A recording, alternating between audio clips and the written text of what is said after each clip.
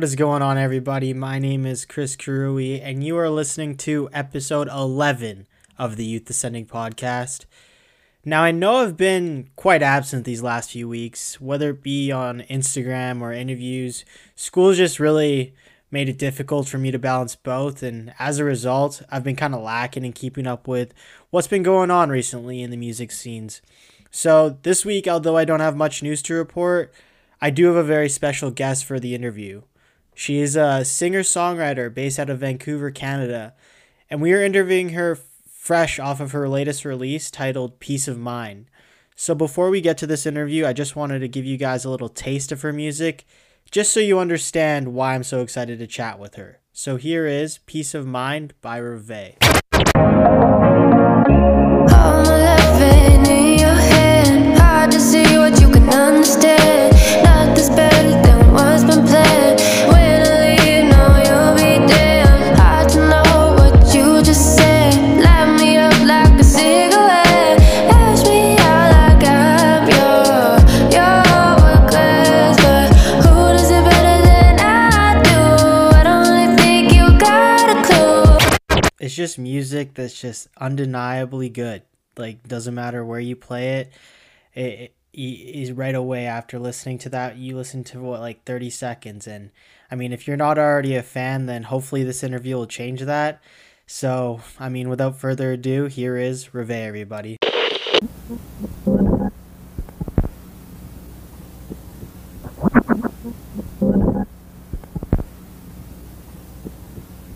Sure. So where do you think this song ranks, like, in comparison to like the rest of your discography? I have to rank it. I feel like it's different than all the other stuff that I've kind of put out.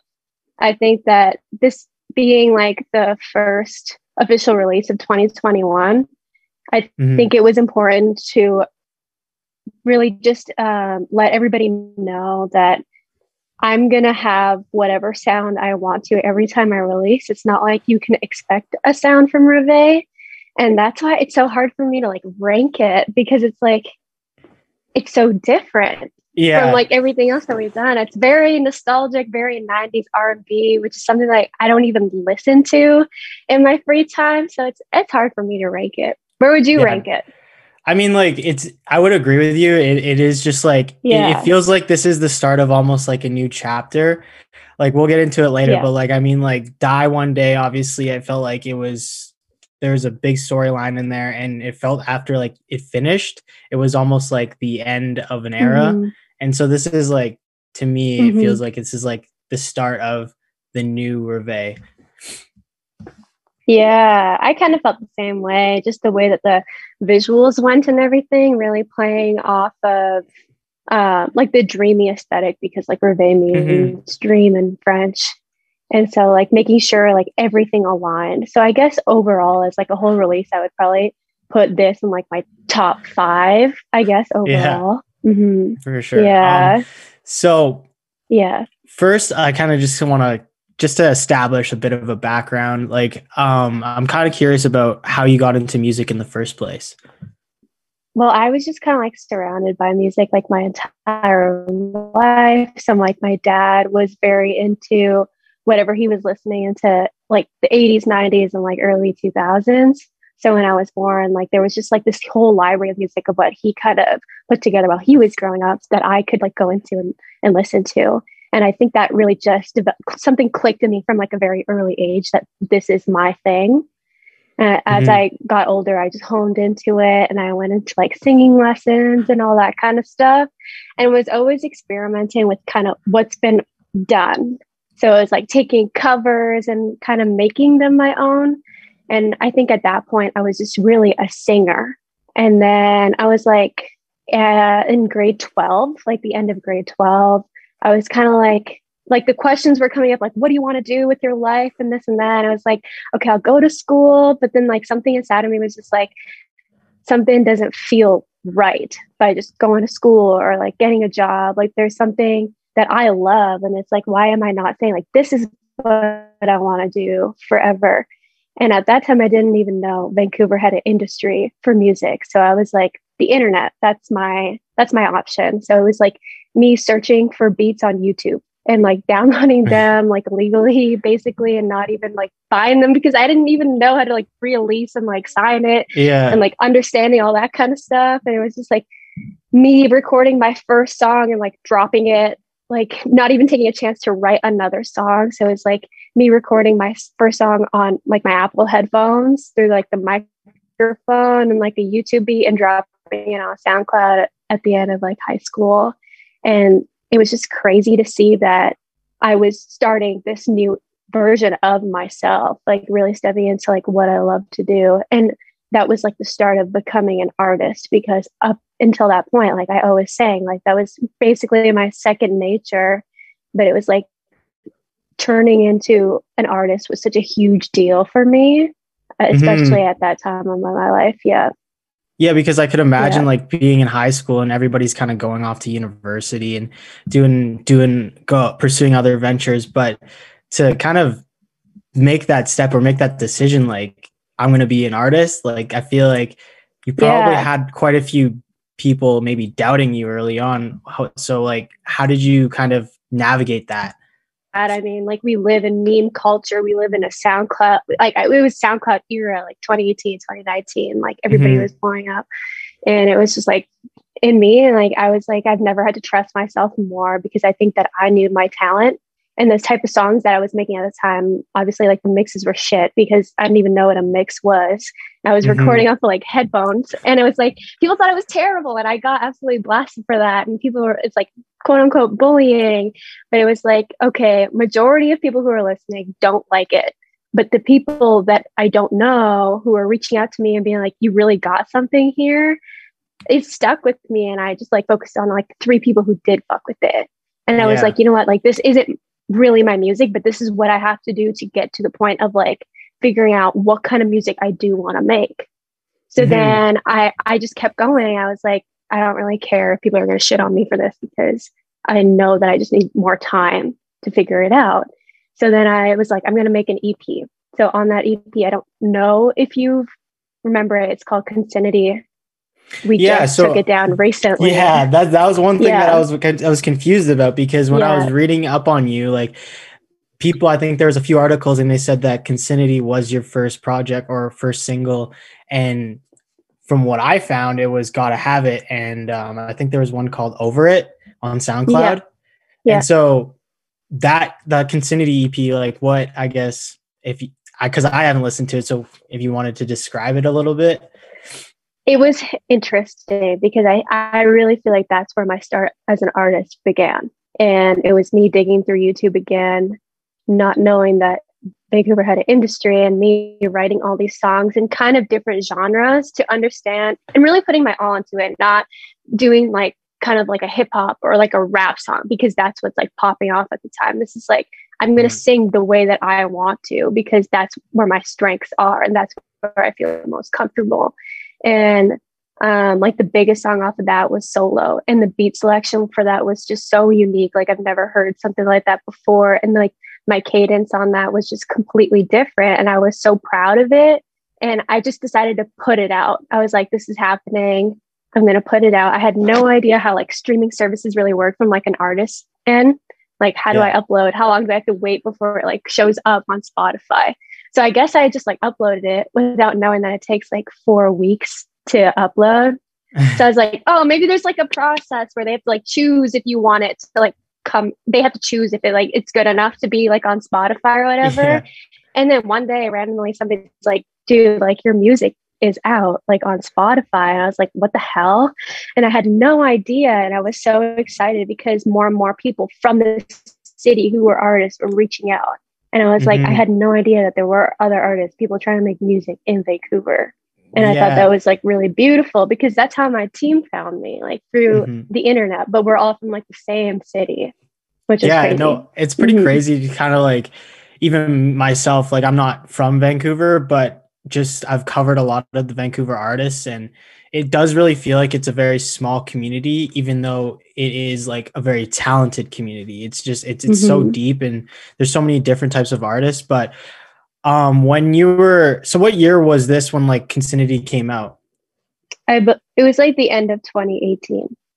End of 2018. Okay. So then from after that, people, you said kind of you received loved on the internet prior, and then the city seemed to turn around. Is Yeah. that fair to say? And so Yeah. as you began to start reaching out to these people within Vancouver, what, or like who were a few people that kind of like saw something in you early on? Coulthard got bounce. Yeah. He was the one who like reached out to me, and then like everybody at the studio too. So that was like Don't Doze, like Kyle, all of them, and all their friends were like just like bumping that whole project like back to back at the studio. And then I guess like KGB was one of the first people to reach out and was like, I love what you're doing, like let's work. And then Yeah. I didn't work with him till like 2019. And then like the first time I like came to the studio, like we just made a song without like knowing anything about each other. And it was just like great because that's where everything started for me. I do believe that like KGB is the reason why like I am so much like the artist that I am today, because he took it, like my first real session was with him. I never had anybody make a beat for me except for him. Like that's crazy. Yeah, that actually is pretty wild. That like that was the first, and I mean, like it sets the bar pretty high. One thing I am curious about is like that like artist and producer like kind of duo. Like it seems like in more recently, I think it's just becoming a trend for like an artist to kind of latch themselves onto like one producer and like exclusively work with them on most of their music. Do you think that approach is kind of more beneficial than you, I guess, going to a bunch of like a handful of producers and working with them? I think that really depends on the talent level of the producer. The reason why it works with KGB is because he's so versatile. Like he can make, you can come up with any idea. He can make whatever you want because he just has like that ear and he knows where to place things in certain instruments. And it's like, he's going to make it work no matter what in like the best way possible. And I think it has to do with like how open of a person he is. And I'm very open too. And I think that at the end of the day, like our sessions are just based off of like experimentation. So I guess that method would really only work depending on like what kind of music you want to make. Yeah. So I mean, like if you just kind of in a way you got very lucky in the sense that it was KGB, it was your first. So it's like, I mean, that is honestly crazy. So kind of just we'll walk through your career kind of chronologically a bit. So after you released Consinity, you started releasing like a handful of singles throughout 2018, right? And that was probably the year that you decided I'm gonna pursue music full time. But one thing that really fascinates me about artists is just like their creative process and how it kind of formulates over the course of their lives. And so for you, like, what do you think the biggest challenge like initially was in like formulating this creative process? The biggest challenge for me, like in the beginning, was just understanding like how I should make music. I think never having like a proper studio session was like the biggest obstacle for that. It was like once I started getting in the studio with KGB, I was able to experiment with more melodies and stuff like that. And even like, because he engineers as well, he has a really good grasp on what kind of effects to use as well on your voice. And that just opens up the box even more as to like what you want to do. And it also helps my writing. Kind of alluded to you growing up, like always singing. Were you taught like by like somebody, like did you receive any formal training, or was it something that you just kind of grew up singing around the house? I did receive formal training for it. One of my teachers very early on, from like the ages of 10 to 10 to 12, was like an opera teacher. So that's like I learned a very theoretical approach to the voice and how to sing healthy and making sure that we're really preserving our vocals. And the biggest lesson that I kind of learned from her was to always hone in on your own sound, to take your vocals and work with them instead of trying to imitate what's there, but using like the techniques that she was teaching me to kind of build that in a healthy way. And then from ages 13 to 16, I worked with another teacher who was based out of Gastown.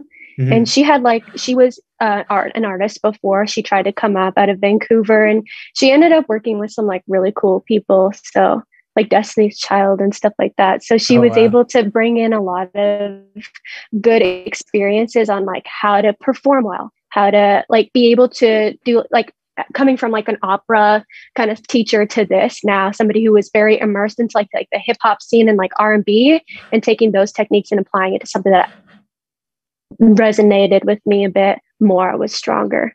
Yeah. I like that. I enjoyed it a lot. That's cool. That's cool. Mm-hmm. Yeah, no, I really don't know many people that have gone and actually received vocal training. I know people like they get piano lessons, but to know that, like, I guess, because was it your parents that put you in this, or was it something that you asked for? It was pretty mutual. I mean, they were like, "You're good at it, so like, do you want this to be something that you do all the time?" And I was like, "Yeah, let's just do it." And my mom was always so on top of it with like finding really, really good teachers.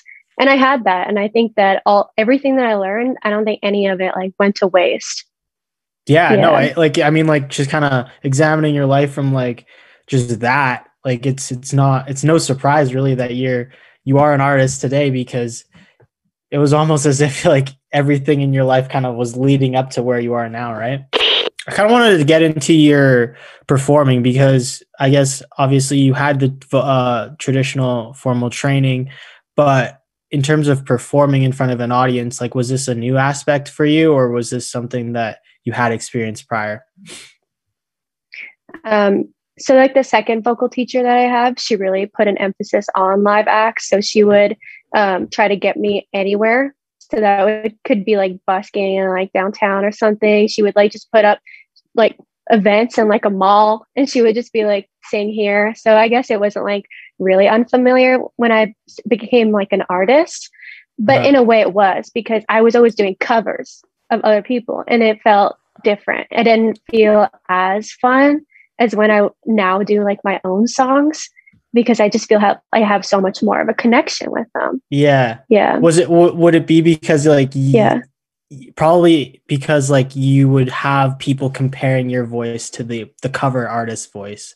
Yeah, there is that component to it. I think that was like a huge thing, but that's really just based on the audience and like what they prefer. I think from like the standpoint of what I liked, I don't get that much time with my music, I feel like, because I don't give it after I've already made the song until it comes out. Or like when I get a chance to do it live, it's like I get to recreate a song that I already did.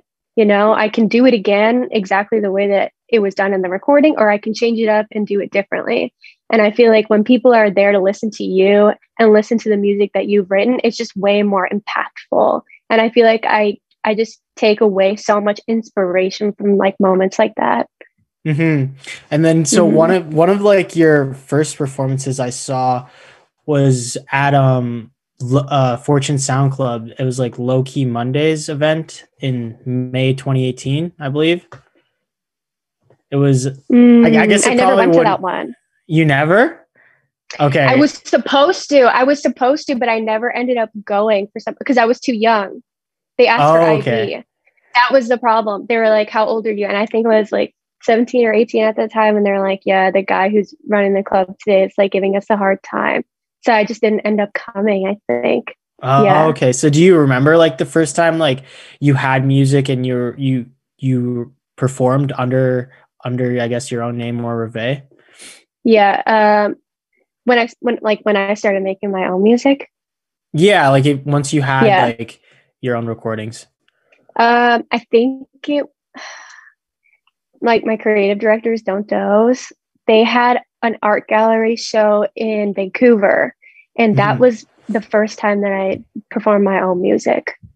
And that was just really fun because it was like everybody's here to see like their art, but then they're also like this is like the first time we're kind of like showcasing ourselves as a team, and I get to do my music. Yeah, it was cool.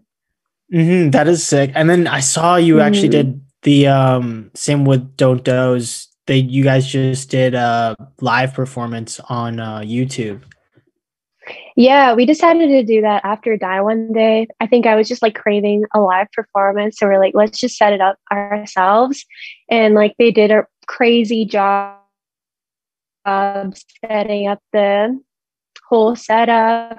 And then like KGB and I really took some time to make a version. It could be a bit more cozy in a way. Mm-hmm. And I felt like that was like a really great way to end off Die One Day, because that whole album, I feel like it was very raw, and it was like you guys are going to see like a different side of my voice, and it was really fun, to say the least. Yeah, Mhm. definitely. So I guess let's just get into Die One Day. That was your debut EP. Was it an EP or was it an album? It was an EP. Okay, and so debut Yes. EP came out. It was August of 2020. And so, what can you tell us about the project, and maybe like give us some insight on like the concept behind it? Hmm. At first, there wasn't like much of a concept, but there wasn't really a concept at all. I had just done the song Die One Day, Mhm. and it was really a profound moment in my artistry. And we felt like we had to drop it because the way that song was made, and like, even though it wasn't like a production of his, like having him in the room with me during that time was just like so important, because I was able to really freestyle most of the song and do it in one take. So it's like the whole song is about, you know, not caring what people think of you, doing everything that you want to, because that's just the way you should do it. And I felt like this is such a great song, and I just did everything like the song, everything that I'm saying in the song, like I just did it when recording it. I think it would make sense to kind of build an EP around it. So then it was there's Daydreams on there, Cold Hearted, Say, and Die One Day, and Summer's End with Renz Montclair. Mm-hmm. So I just thought that it was just like a really way to wrap everything together, and the whole idea. Yeah, definitely. So from the way I interpreted it, actually, it was kind of like a story arc of like, kind of begins with like Cold Hearted, and it felt like it was almost like you were heartbroken in some sense. And then as the EP kind of progressed, like you come to Summer's End, and you end on what is it? It was what was the last song? Sorry, Die One Day. Yeah, Die We One end Day. with Die One Day. Yeah. We end with And Die then One so Day. Yeah. and that it felt like that was like, it kind of gave closure to how you were feeling in that project. But is that at any way like accurate at all, or am I just completely off the base? I really find it interesting that you interpreted it that way. And like, even with like that whole project, I don't even know if I gave it time to like have like this full concept behind it. I think it was really just me honing on a Die One Day. Like, I'm going to just drop this because these songs, I don't know if they connect, but they mean a lot to me in different ways. And I was just like, I think it really just came down to like, these sound good together. Yeah. And definitely. This is what's going to happen. So yeah. It can be anything you want it to be. But for me, it was really just like focusing on Die One Day. Yeah, definitely. I mean, I could tell I was probably just way overanalyzed it, and it's just not that deep. But I mean, I guess whatever. But one of my favorite songs actually was Summer's End. That's what projects are for. Yeah, exactly. So, but one of my favorite songs on that project was Summer's End featuring Renz Montclair. And so him being a part of the Onesie Collective, I really think that he's like very talented. But I'm curious, like, how did you guys meet, and what was like recording that song together like? We actually didn't meet, and we didn't make the song together at all. Yeah. So it's crazy. So we were like in a session, and then like Ricky from Don't Doze was there too, and he heard the beat, and he was just going kind of like singing like a melody. And I was like, that's sick. He was going like marijuana, and I was like, that's kind of like a dope melody. And then I started like going like, I don't really wanna. And then we just kind of like filled up the whole song. And then KGB afterwards was like, we should send this off to Renz and see if like he wants a verse on it.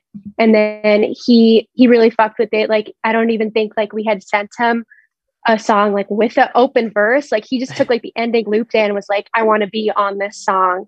And he just recorded it and sent it back like within a day. And we were like, this is so dope, because he's got like, the song is very like 90s reminiscent, and that's exactly what his voice and I feel like his aesthetic is. So it just like felt really light and airy and very nostalgic in a way. No, for sure. It's crazy though, because we didn't even meet. Yeah, no, I like, see, that's the funny thing. Like, just me being the listener, like, I just picture like you guys just having the best old time in the studio, like really putting this whole thing together. But like, I don't know. I just think in the reality of things, like most things in the music industry, that's kind of how it works. Yeah. And I think I don't know. Yeah, why we didn't meet up. Maybe it was because like COVID or something. But I think originally like, it was just easier to send off that verse. Yeah. Yeah. So when COVID did start to hit, because you kind of like were beginning to like show promise like right at the start of everything. So once everything started to shut down, did you have like a plan of like how you were going to navigate this, or like how you were going to adapt your overall strategy? Yeah, I think anything like that would shock anyone. Doesn't matter like what you do, and you would have to adapt regardless. But I think like we're really lucky that we have like my team and I have like a studio space that's safe enough like during COVID to go and work. So I didn't really feel like I was that drastically affected. I think the only part of it that I really had to adapt to was like to be able to do like live shows as often. But even then we were able to kind of just build something on our own with like the Die One Day set. I think another thing is like with COVID, we also can't like tour. And that was something like that I really wanted to start planning. And it's like, I don't know how we're going to go about that. But other than that, I feel like with the internet, like we don't actually have to be anywhere. There's so many ways to go around it and still be able to like meet all your goals that are on like a part of your plan. It's just like a matter of how much music you have and how you want to release it. And so for you, like, do you find it difficult to kind of draw inspiration like when you're not necessarily doing as much, or does kind of like your inspiration just come from your past? It's honestly so hard to tell, because it could be like, if it's like a very significant moment that happened in the present, I will definitely pull from it.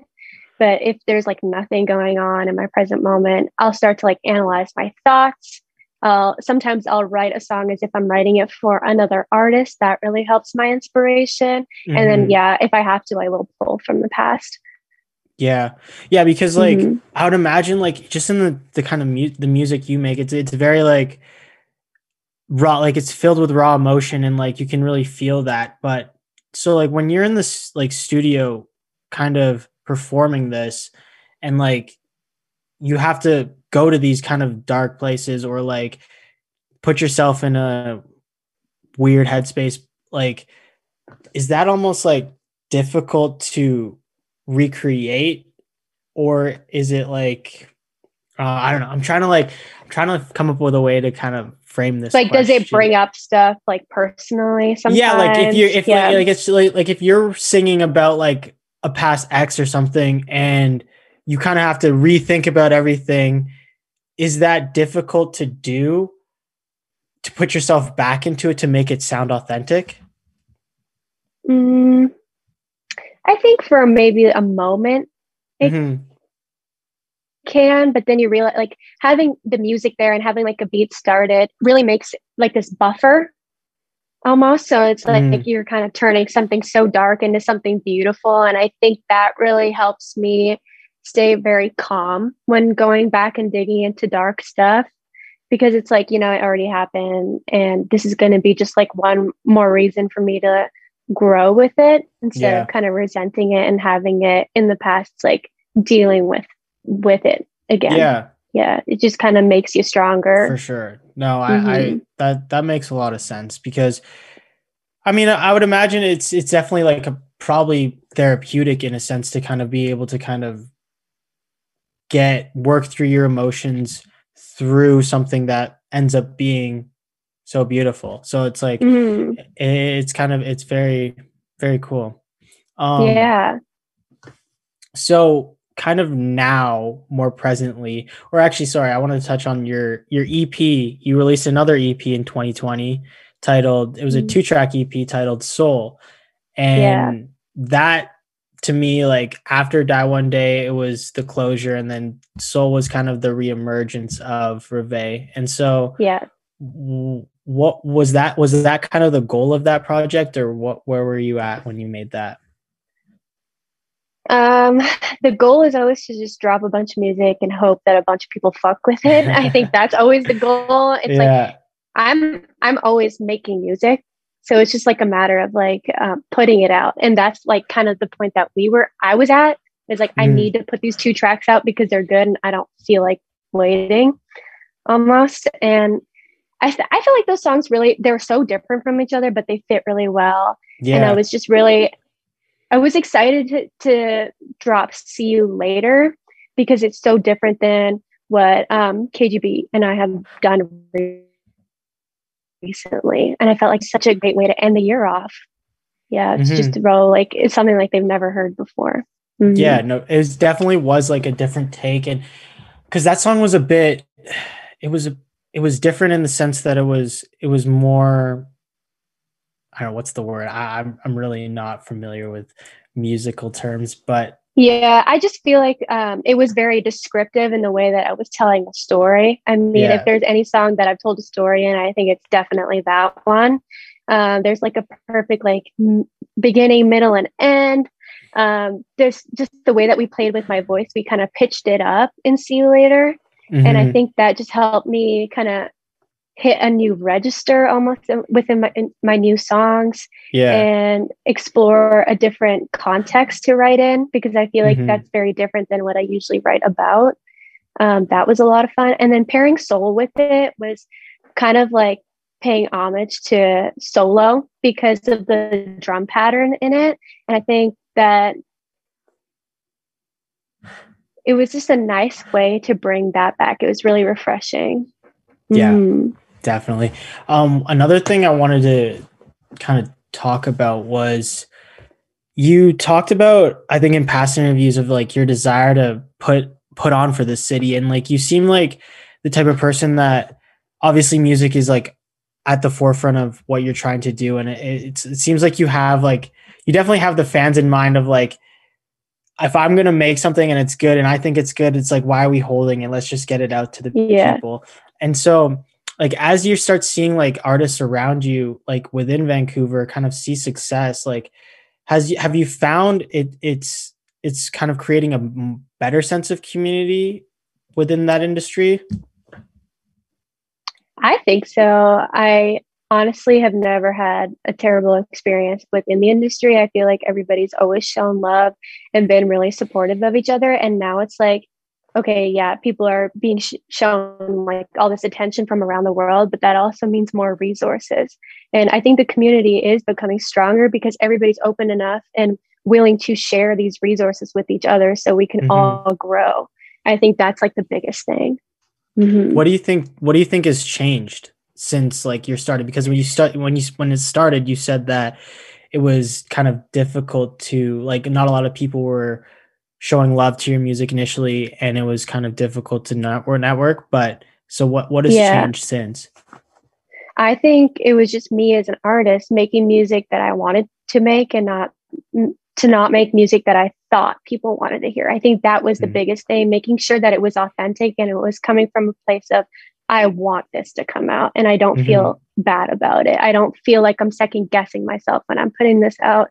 And I think it comes down to confidence and knowing like what you want to do as an artist. And I think that I just kind of want to make good shit. That's it.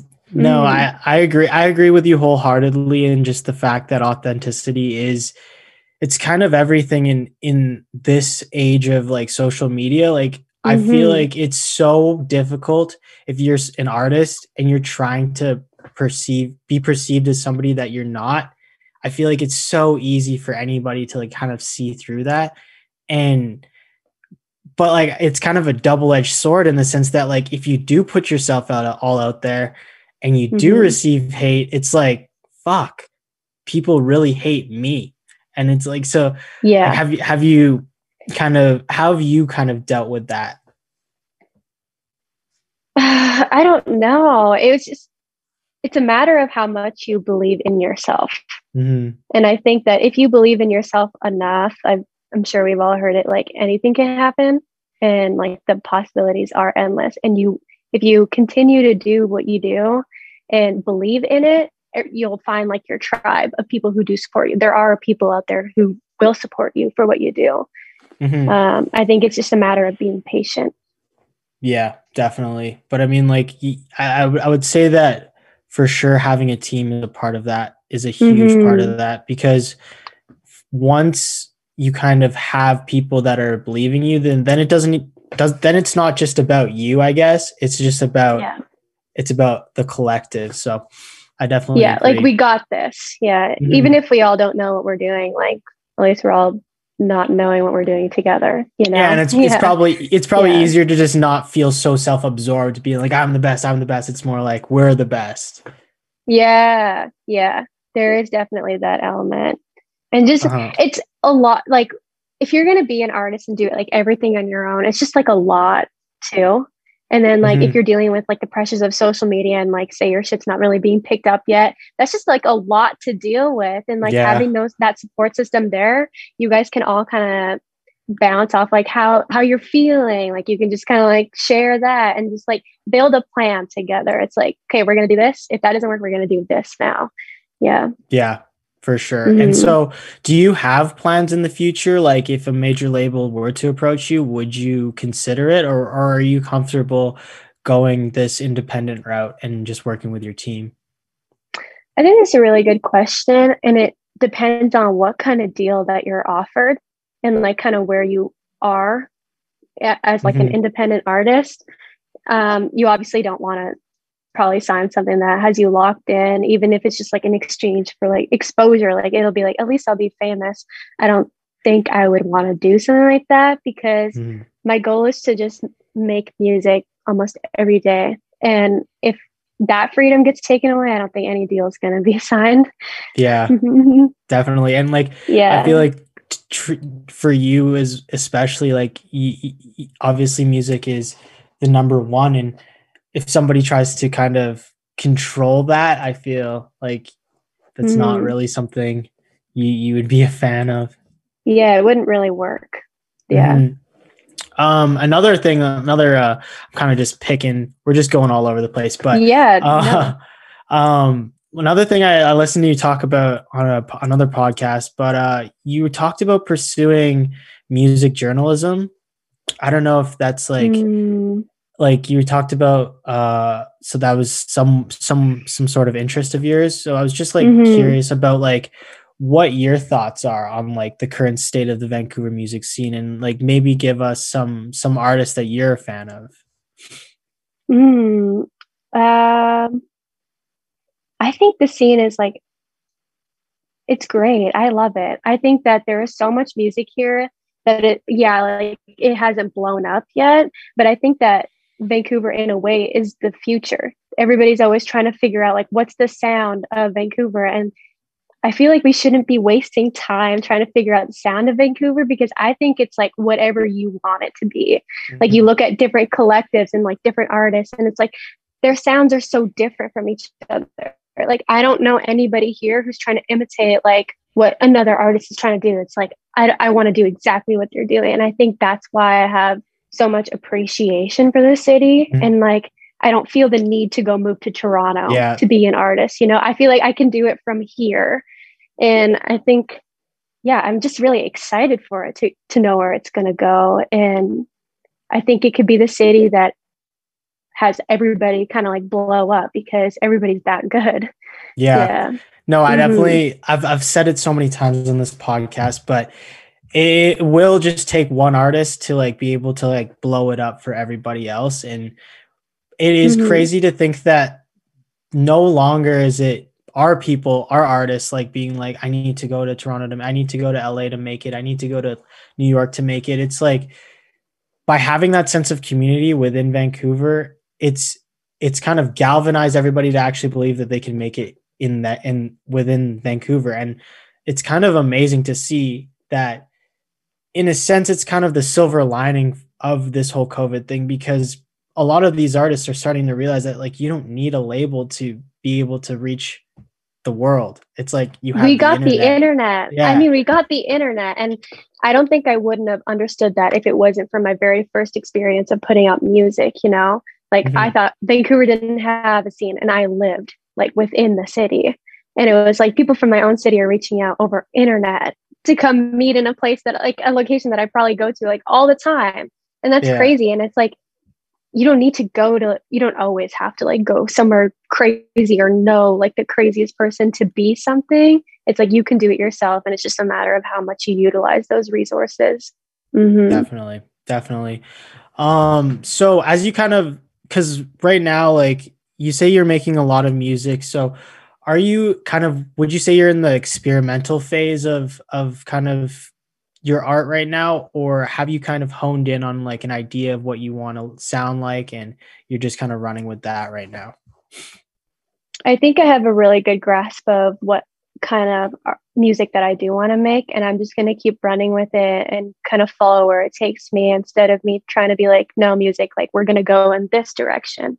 Because I feel like that kind of really caps off of my creativity when I'm in the studio. If I'm trying to like focus on like, this is my sound, or like, this is a little bit different than what we did last time, I just kind of let it come whatever way it's going to happen. Yeah. And that's almost the more creative approach when you really think about it, because for me, like the listener, like I'm obviously just kind of being like, oh, this person, like they have this sound, and you can like, as a fan, like you're constantly putting labels on people to just kind of put them in boxes. And so when artists kind of break out of that shell that you put them in, it can kind of piss a lot of fans off. So when you because obviously like your songs have varied quite differently over the course of this last 2 years, but have you ever faced any like blowback from your fans of being like, I don't like this new version of REVÈ? No. Everybody's always been like, well, we really love this. I think that everybody's kind of like, okay, when is this experimental phase going to end? But I don't know why everybody's so concerned about when it's going to end if you guys are liking the music, you know? I don't know why everybody's so concerned. I mean, at the end of the day, I think my voice will always have a very soulful kind of tone that'll carry out through everything I'm going to do. And as for genres, I just try not to focus on it too much. And I think that the industry is changing with that as well. Like, for example, when I first got playlisted for soul, Spotify put that song on an R&B playlist, but that playlist ended up going through some changes, and now it's called Mood Ring. And like just seeing that happen, like that's like everything that I kind of base my artistry on, is like not being confined, not being in boxes. And to have like that happen, it was like, whoa, this is like a very breakthrough moment for me. Like I just got put on this playlist that just went through this whole change to be more diverse, to be able to allow people who are on the cusp of like indie, but also R&B, be in this playlist with also like so many other types of music. I just thought it was really cool to see how that worked. Yeah, definitely. Music is definitely changing in that sense, to where genres are just becoming borderless. It's just you're just taking it for what it is. And I feel like it's taking a little while for fans to kind of catch up to that, this change. But I think in the long run, I feel like music is going to be better for it, because people at the end of the day, like you just got to understand, like music evolves over time. Like that's all it does. And so, and like looking at the biggest artists ever, like Drake is as big as he is because I don't think he honed in on one sound. He did what he wanted to, you know, like there's always like this new era of Drake and everybody loves it every single time. And it's like everybody can do that if they want to. Yeah, exactly. And it's almost, as an artist, I feel like that should be the goal, because that feels like that's ultimate freedom, ultimate creative freedom. Because it's like Drake can just go fly to London and be like, I want to get into this grime stuff, and does a whole like grime album and collaborates with all the best grime artists. And it's just like stuff like that. It really makes you appreciate the artist that he is. And at the same time that he's being authentic to who he is. And so it's like, it's a win-win either way. And I think I definitely agree with you in the sense that like, that's where I think music is headed. Yeah, I think so too. And I just think it makes a lot more sense to go that way, because as an artist, I don't know like who would want to be confined, especially with things like social media. There's so many other like expectations you got to live up to. It's like your music should kind of be like the last thing that people are telling you on like how you should do it. Yeah. I mean, no, well, to kind of play devil's advocate, like business cap on, like you're a brand, REVÈ. We have to brand you like this. And this is like this market says that they'll like, if you wear this, and it's like, it's all just so stupid. And it's like, it kind of negates the fact that it's even art. Yeah. Yeah. You're so right about that.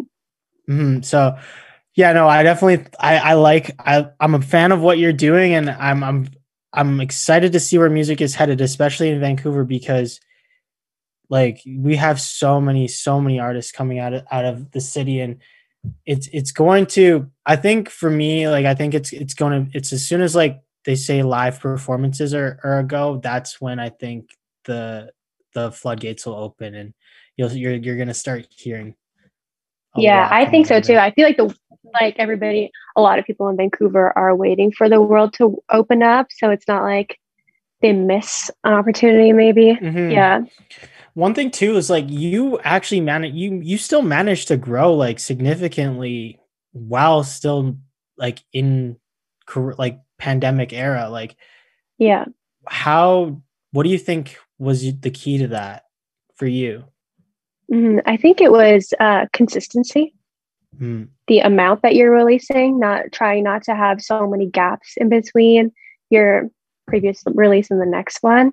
I think we did about 10 songs in total last year, which was great for me because I went from nothing to like 10. And it was like, no, next year we had like this great plan of like what works for us and what doesn't. So it's just like a matter of refining and like continuing to build, but making sure that there's never like too big of a gap between like what you released before, because at the end of the day, like algorithms run so much of what we do. For sure.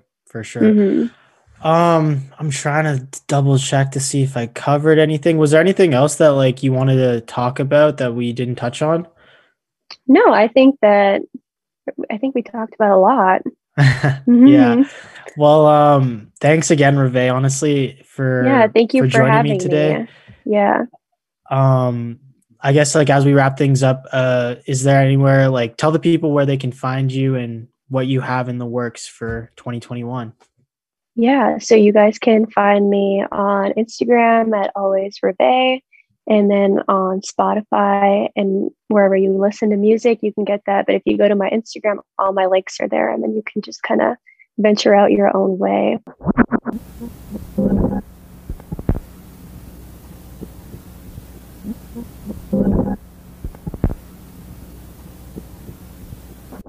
And that, ladies and gentlemen, is REVÈ. I had a great time talking to her. We had some technical difficulties throughout, but I mean, that's expected with these Zoom interviews.